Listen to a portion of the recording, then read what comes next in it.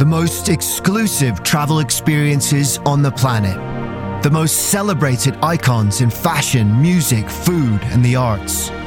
Welcome to the Tully Luxury Travel Podcast. I think travel opens up the doors to so many different things for us. It's such a force for good. It brings people together. It educates us. It inspires us. Presented by luxury travel expert and the founder of Tully Luxury Travel, Mary Jean Tully, we're going to take you on a journey to the most exclusive travel experiences on the planet. From candlelit dinners in the shadow of world wonders to starlit camps in the heart of the African bush. We had lunch on the Great Wall of China where nobody else was around. And that was just something that was just so momentous. I've done the same thing in Petra, going there with music and lit up with candles. It's a real experience, a very unique experience that is just different from the norm. This is what travel dreams are made of. This is the Tully Luxury Travel Podcast. Luxury can take on so many forms, but here at Tully Luxury Travel, one thing is always true. Luxury is always defined by you.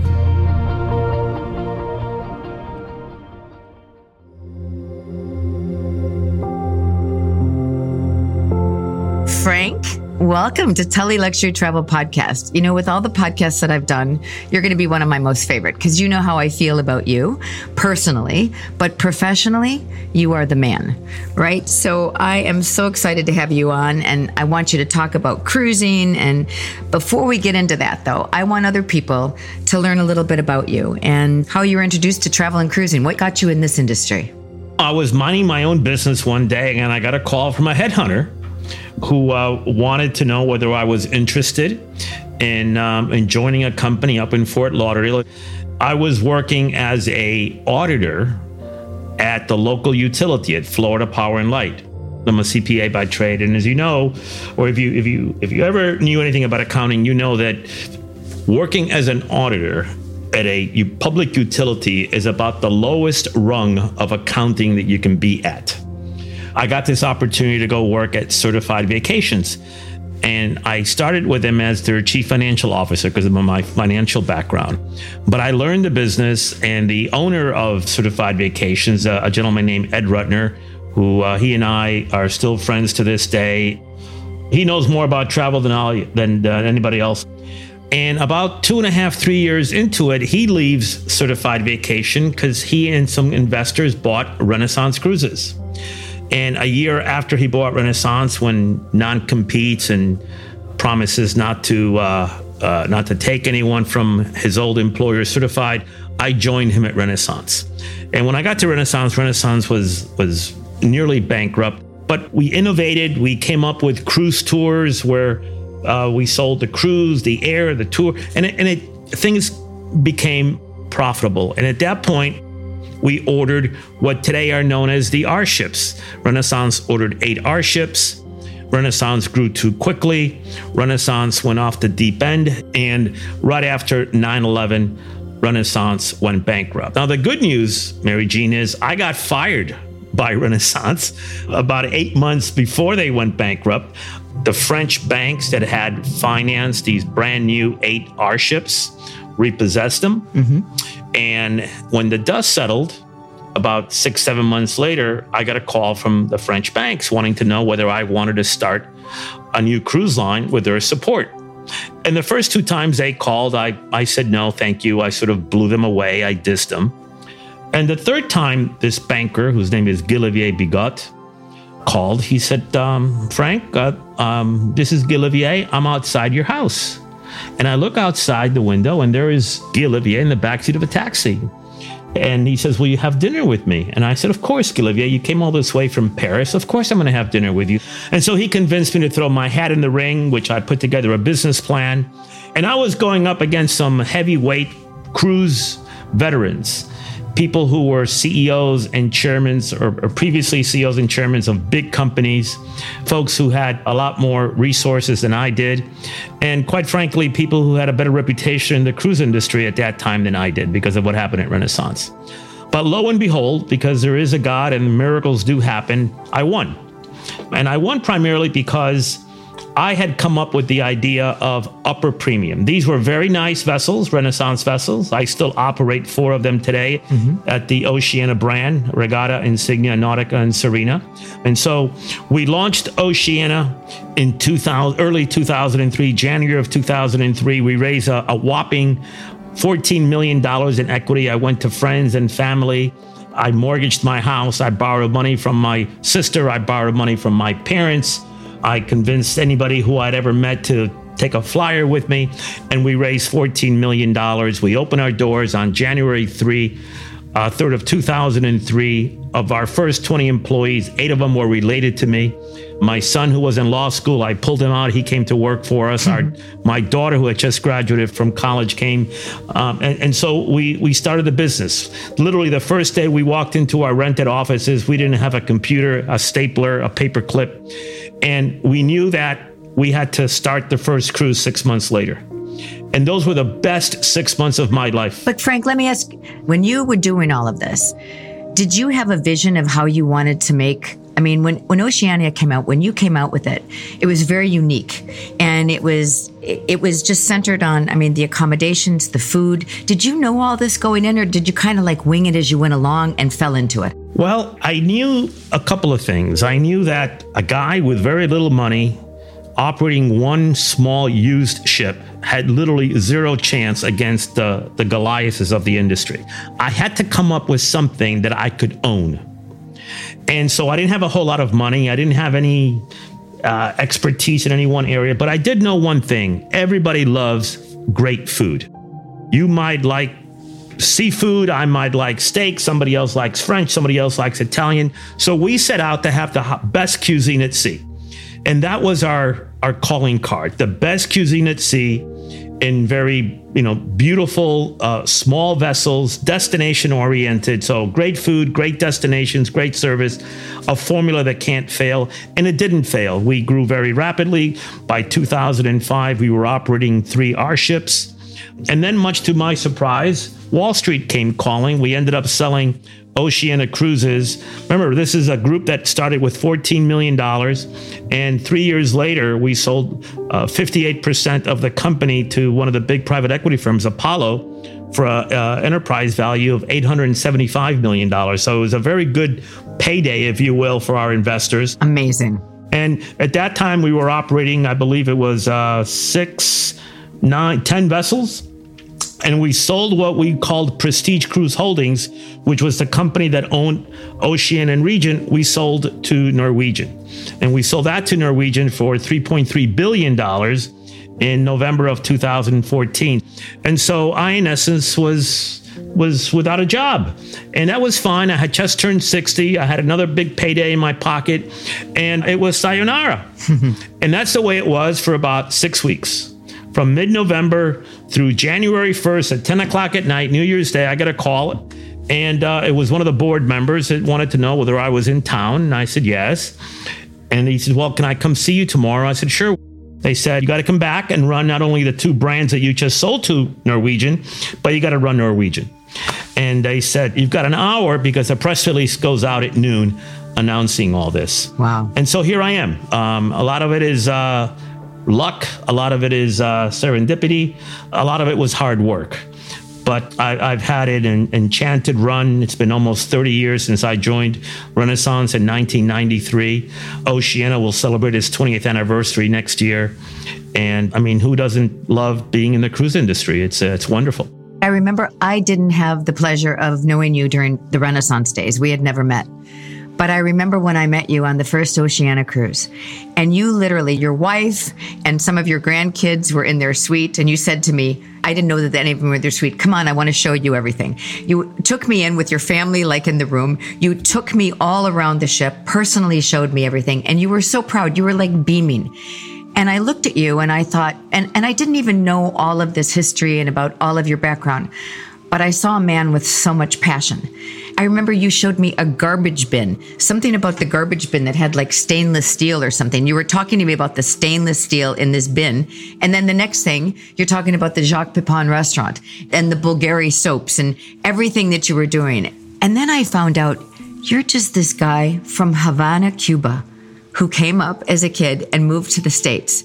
Look what you've done. Would you tell the story about coming from Cuba, please? Because I think that's part of who you are. I was born in Havana. My dad and my mom lived a great middle-class life in Havana. My dad was the controller of Coca-Cola, the Havana plant. And when the Bay of Pigs invasion failed, we had to leave town. And so I remember we left on August 22nd, 1961, on a BOAC charter flight to Jamaica that had been chartered by a synagogue in Havana. And we were there among that group. I still have my yarmulke from that trip. And we stayed in Jamaica for about 6 days.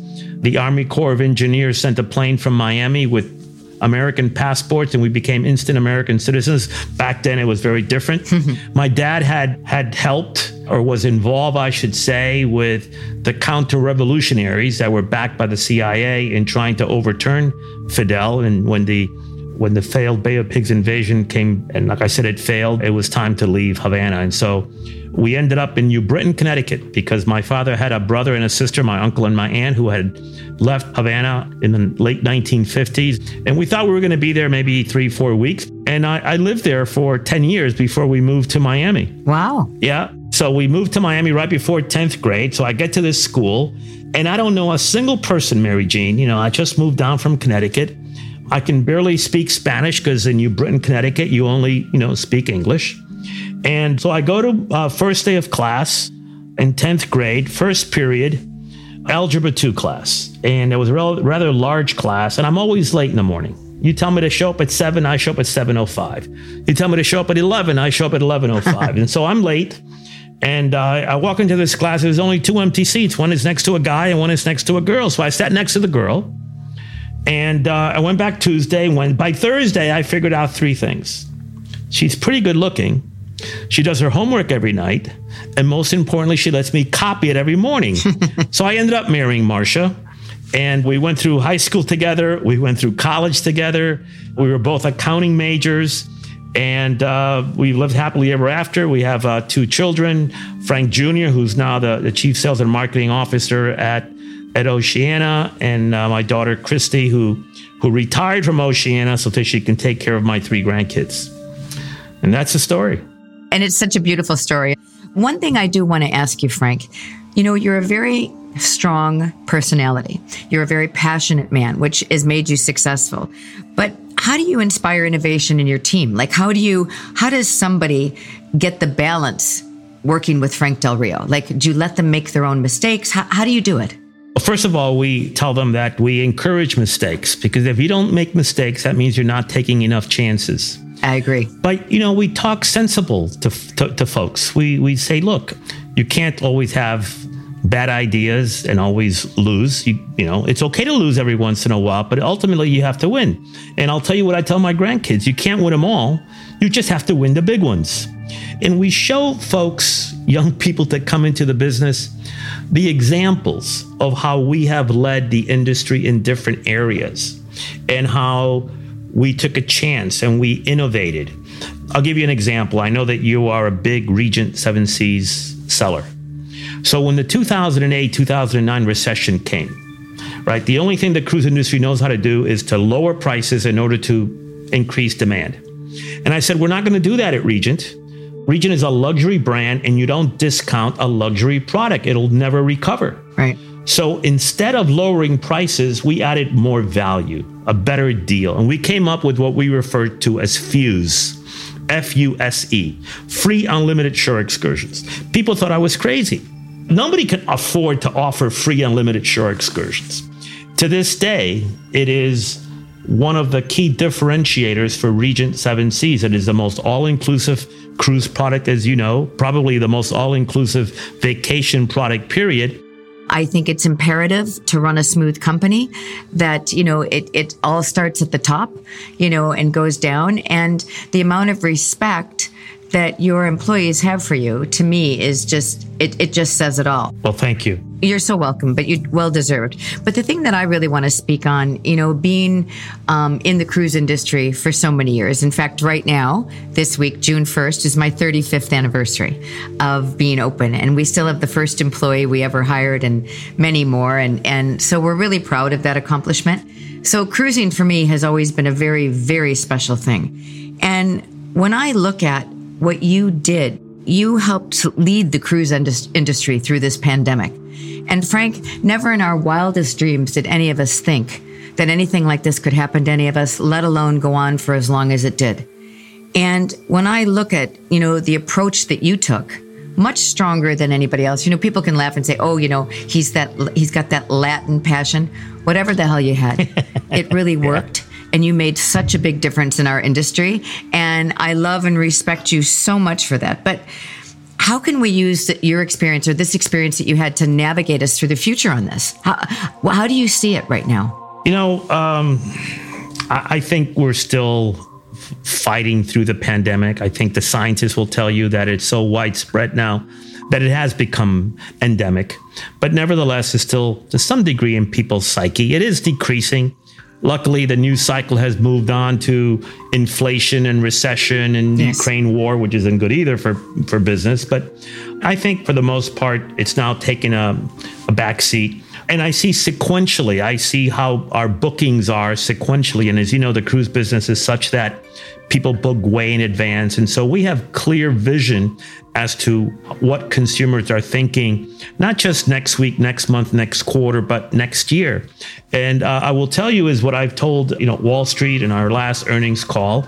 We're better booked today for 2023 than we were at this time in 2018 for 2019, and 19 was a record year, both in load and in pricing. So there is pent up demand. People want to go. Well, one other thing I wanted to run by you, the one thing that I just, as a large cruise supplier, as you know, and a full believer in the value of a cruise, the one thing that I would love to see the industry, our industry, the cruise industry, get the message across more, because single-handedly, our agency tries to do this as much as we can, is we all know that, you and I spoke about it when we did a webinar a few weeks ago, how the prices in Italy, like hotel rooms, are double and triple the price what they were before. People can't get help. They're having to pay more help. The prices are out of this world. Yet a cruise still represents the absolute best value. The testing, the care, what people get on board, and if somebody does have it on board the ship, how you handle it is done far better than any hotel. I don't care whether it's Italy, France, or Spain. And I think we, as an industry, need to get that message out more. I think you're absolutely right, Mary Jean. There's always been a value gap. One of the reasons why the cruise industry has grown as fast as it has, why it's as successful as it is because it's a hell of a deal. Mm-hmm. You go on a cruise for 7 days, 10 days, you pack and unpack once, all your meals are included, transportation, entertainment, you know the story. Yeah. Today, with the supply chain issues, the labor issues, the labor issues is not just US or Canada, it's worldwide. Right. You go to hotels in Italy or in France and UK, and they're not as well staffed. No. The restaurants, the waits are longer because they're not well staffed. Well, we don't have that issue in the cruise industry, thank God. And so our pricing, well, I said a minute ago, are up above 2019. They're nowhere near the increase that you're seeing. So a cruise vacation is the way to go. You're safer than anywhere else. Everyone on board the cruise ship, every crew member is vaccinated and boosted in the case of our ships. 100% of folks on board Ocean and Regent are vaccinated, customers, 95% above at Norwegian, because we allow children under the age of 12 to come on board unvaccinated. So you're safer, you get better service, you see the world, pack and unpack once, and it's a better deal, a lower price. I believe that by the end of this year, beginning of next year, we will be at pre-pandemic full run rate. And then it's going to be fantastic. And so I will tell you that more important than ever, we got to book early. 2024 is already booking like crazy. I agree.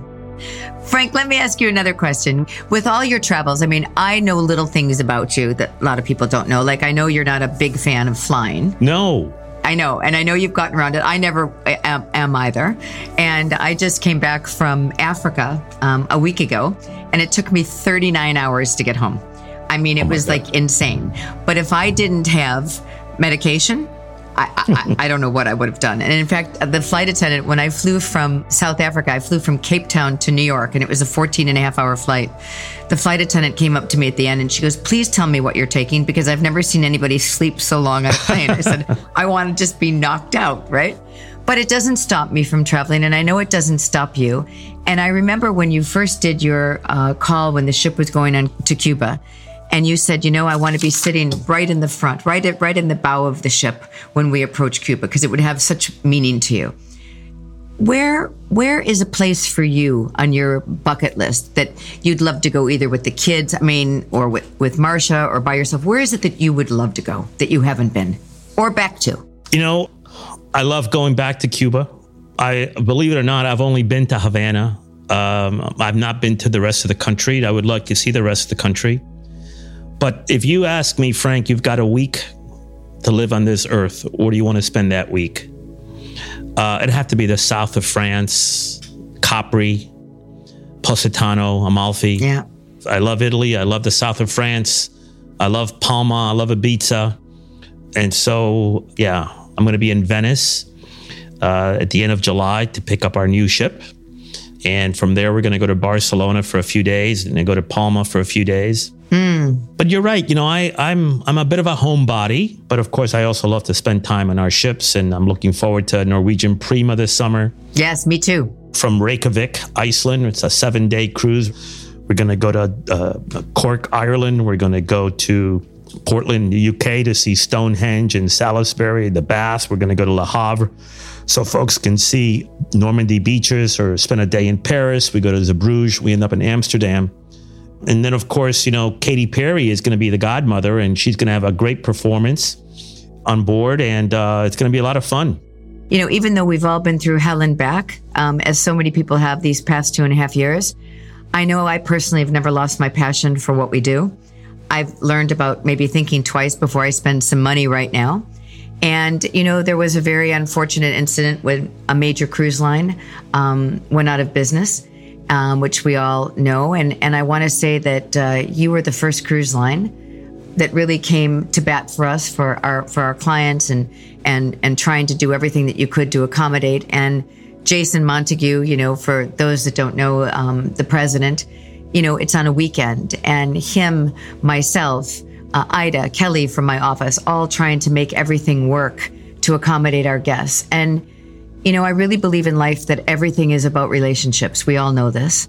And the relationship that we've had with all of you over the years, and how professional, and you're a company that runs with so much integrity, that to me means everything to me and to all of us. This is a relationship business, and having had the experience that I had with Renaissance, although I was not there, as I told you, I was fired 8 months before Renaissance went bankrupt. But I know what happened at Renaissance and the pain that it caused agents, consumers. Anything I can do to help now when that cruise line went out of business, and how it affected counselors, how it affected consumers, I just had to be there for them. And I hear that they love cruising on Regent. They love cruising on Oceania. Oh, they do. I think there's one guest who has now booked 26 cruises on Regent. That is a former guest of the other brand. But look, I still run this business as if this was Frankie's Cruises. It's still entrepreneurial. It's still my business. Yep. I don't care if it's a big publicly traded company. And it pays off, Mary Jean. Yes, we're a profit organization, and we do very, very well. We lead the industry in yields. We lead the industry in return on invested capital, on gross margin. But you want long-term customers. You want long-term relationships, and treating people well when the chips are down, when things are not going well. That's what creates a brand. Yes. And so I do believe that the way that our companies behaved with counselors, behaved with their guests, behaved with our own employees and our vendors during the pandemic showed what kind of people we are. And I think our brands will be held in higher esteem post the pandemic than even before the pandemic. And so I'm very proud of that. No, and you should be, Frank. And I think that was one of the things that endeared me to you a long time ago. I mean, you and I have had many conversations, and, you know, I approach the same thing as, if, like I said, right from the very beginning. And I still look at stuff, you know, our employees to me are first and foremost the most important, my clients second, and my suppliers third, only because if my employees are happy, my clients are going to be happy, and therefore the suppliers will be happy.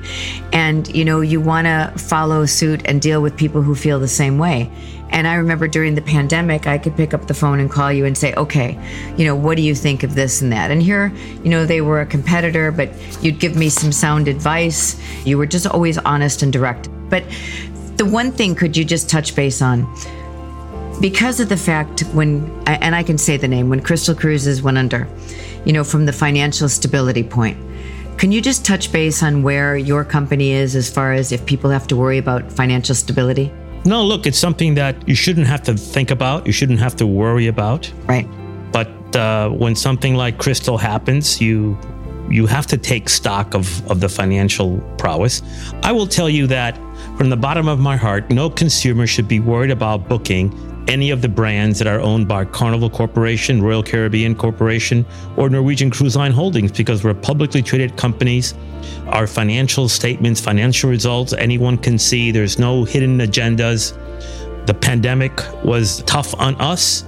We all had to raise billions of dollars. In our case, we had to raise $8 billion to stay afloat because it's a fixed cost business. I had to maintain the vessels. I had to maintain our crew and our personnel. As you know, Mary Jean, we continued marketing throughout the pandemic because we never knew when we were going to start again. And the booking curve is long, and you always have to be in the market. Right. And we needed to support our travel counselors. We had to support the communities that we visited. You know, Alaska, the coastal communities of Alaska depend on cruising for 60% of their livelihood. And they went 2 years without any livelihood. And so I felt compelled to help them.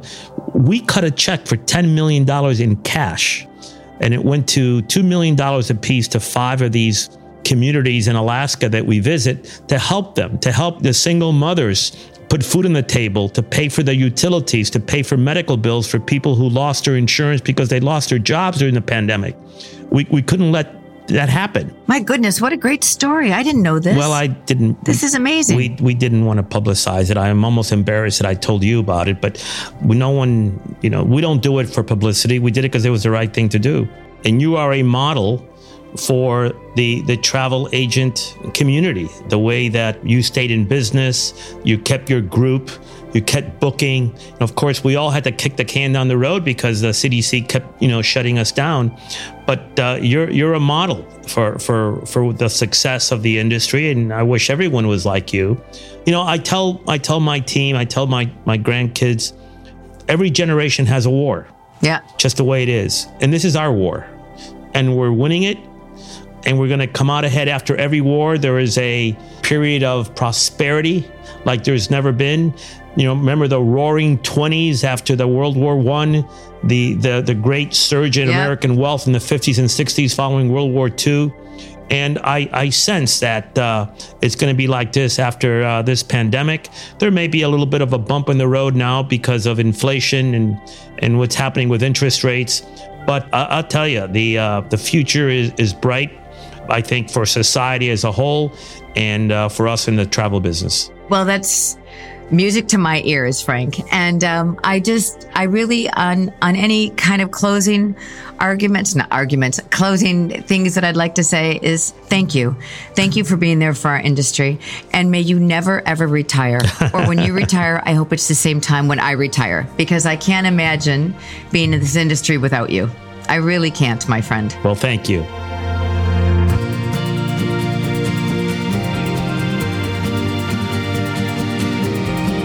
Well, that just about wraps up our time here today. If you want to find out more information about luxury travel experiences mentioned in this show, or how Tully Luxury Travel can make your travel dreams come true, please go to tullyluxurytravel.com. We understand that every client is different. That's why each itinerary we create is unique and handcrafted to your wishes. True luxury for us means using our expert local knowledge to go beyond your expectations and make sure the time you spend with us is the time of your life. That's the Tully promise. That's luxury defined by you. Today's interview was hosted by Mary Jean Tully, the CEO and founder of Tully Luxury Travel, and produced by Armchair Productions, the audio experts for the travel industry. I'm Aaron Miller. Thank you for listening. We'll see you next time.